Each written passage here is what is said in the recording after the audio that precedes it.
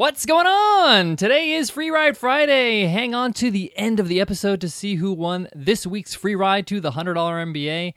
That's over 180 video lessons, interviews with experts, workbooks, a community forum. Every week we give away a free ride to the $100 MBA. All you got to do is drop us an iTunes a rating and a review. Just visit 100mba.net/show to learn how to give us a rating and a review. Can't wait to give away this week's, so let's jump into today's episode.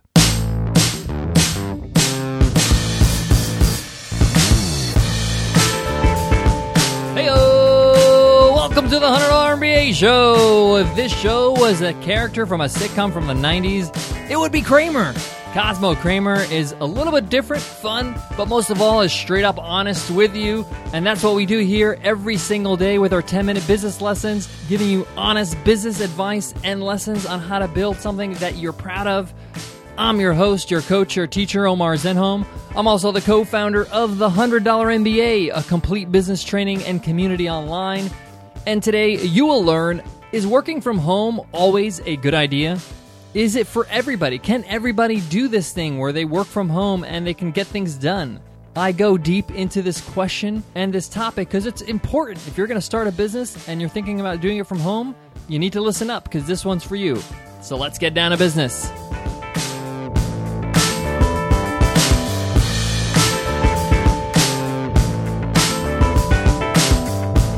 This episode of the $100 MBA show is sponsored by NADEX, Binary Options Trading.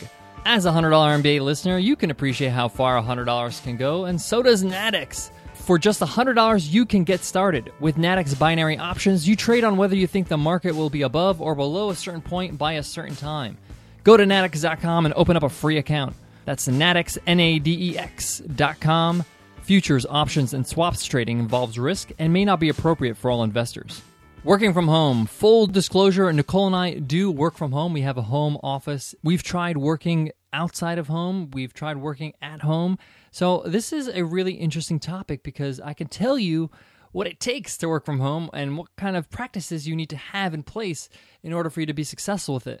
And if you're not the person that's good for working at home, then what should you do? What are your options? First of all, working from home requires a level of discipline. You need to have some discipline because home is usually a place where you relax and have a good time and watch TV and, open the fridge and see what's there to eat. And when you work from home, you really need to set up some boundaries. So I highly recommend having a dedicated room with 4 walls and a door that is your workspace. If you don't have a spare room or maybe a space or a corner in an area you do not relax in, so maybe your bedroom and not the living room, because the living room is where you really relax, where you chill out and take a load off. You need to have a separator. The office is where you get down to business, you do your thing, and then you have the living room where you can really relax and not think about work. The problem comes when you start mixing the two, when you start working in your living room, when you start relaxing in your workroom, and it just all becomes a mess. And I know that sounds very simple, but you need to have a place where you can just say, okay, this is where I work, and this is where I need, focus. If you have family, if you have kids, you need to make sure that they know that this is a place where you can't just barge in, you can't just walk in. This is where, this is the office. This is where mom or dad works.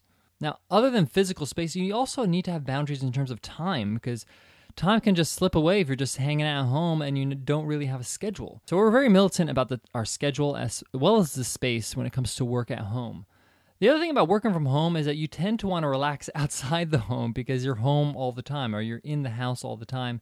So often we go for walks, we like to go exercise and maybe just spend some time outside the house. It doesn't have to be expensive. You don't have to go out and eat every time. You can just go out and get an ice cream or maybe just go for a walk or make yourself a cup of tea and take that with you in a thermos or something.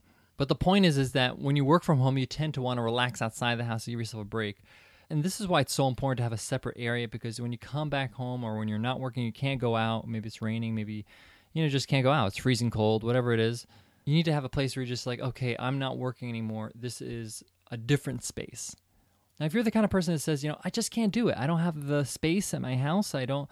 I'm not the kind of person that likes to stay home and work. I won't get anything done. I need to work outside the house. This is very important to recognize very quickly so you can get some work done. Because if you're just trying to work at home and just not working for you, the space is not conducive, your personality is not the kind of person that works at home, then you need to find a space that you can get work done. And even if you don't have a job and you have a business, you're building a business and you're making you're running your business, you need a space to do that.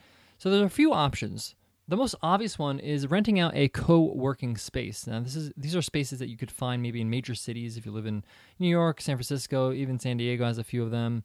And you're basically renting out a desk space in a larger space of people just like you trying to find a place to work. And what's good about that is that you get to have a dedicated workspace and you get to hang around like-minded people and get to know people.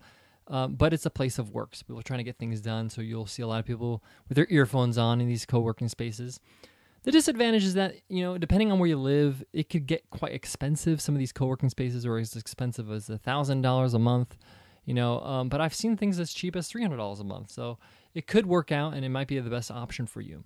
The other option you could do is do what a lot of people do, is go to cafes that are kind of set up for that.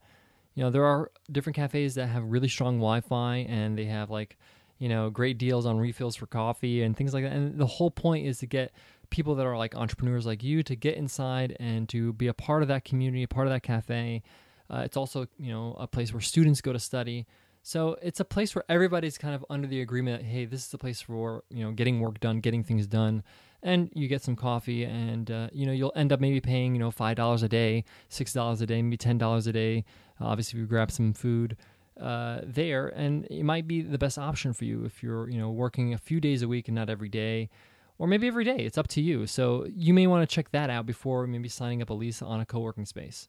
Now, what I would do, I recommend you do both for a little bit. Try working from home for maybe 2 weeks, and then try, working from outside the house for 2 weeks and see which one feels the best. Which one do you feel you're more productive? Which space allows you to get more work done?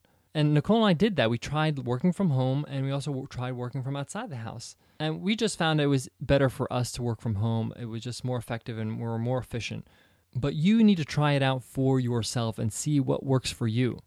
Lastly, you do need to take a look at the nature of your work. What are you doing? And maybe some of the things that you do does require a private space, like a private room. Maybe you have to rent an office, or maybe those co-working spaces, you get a private room and not just a shared desk or a desk space. And maybe this is a call for you to have a home office at home. And the things I'm talking about is you need a quiet space to record maybe a podcast or interviews you're doing. Or maybe you're doing some, group coaching and you need to be in a quiet space so you can be able to give these coaching lessons. So, the nature of your work will dictate the space you need. So keep that in mind when choosing a place to work, be it outside the house or in the house. All right, guys, it's that time where we announce this week's Free Ride Friday winner. Who won the free ride to the $100 MBA this week? Let's find out. And the winner is Fuzz Martin. Fuzz Martin is his handle. He says short but packed full of info, 5 stars.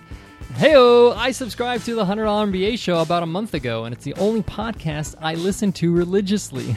Every show is packed full of tips and principles for conducting business in the modern world. There's a lot of focus on content creation and social media, and those are exactly the kinds of topics that impact my daily business life. Thanks for the great show. Thanks, Fuzz Martin, for that awesome review, and welcome to the $100 MBA. Your mission is to email us at contact@100mba.net so we can hook you up with the free ride to the $100 MBA.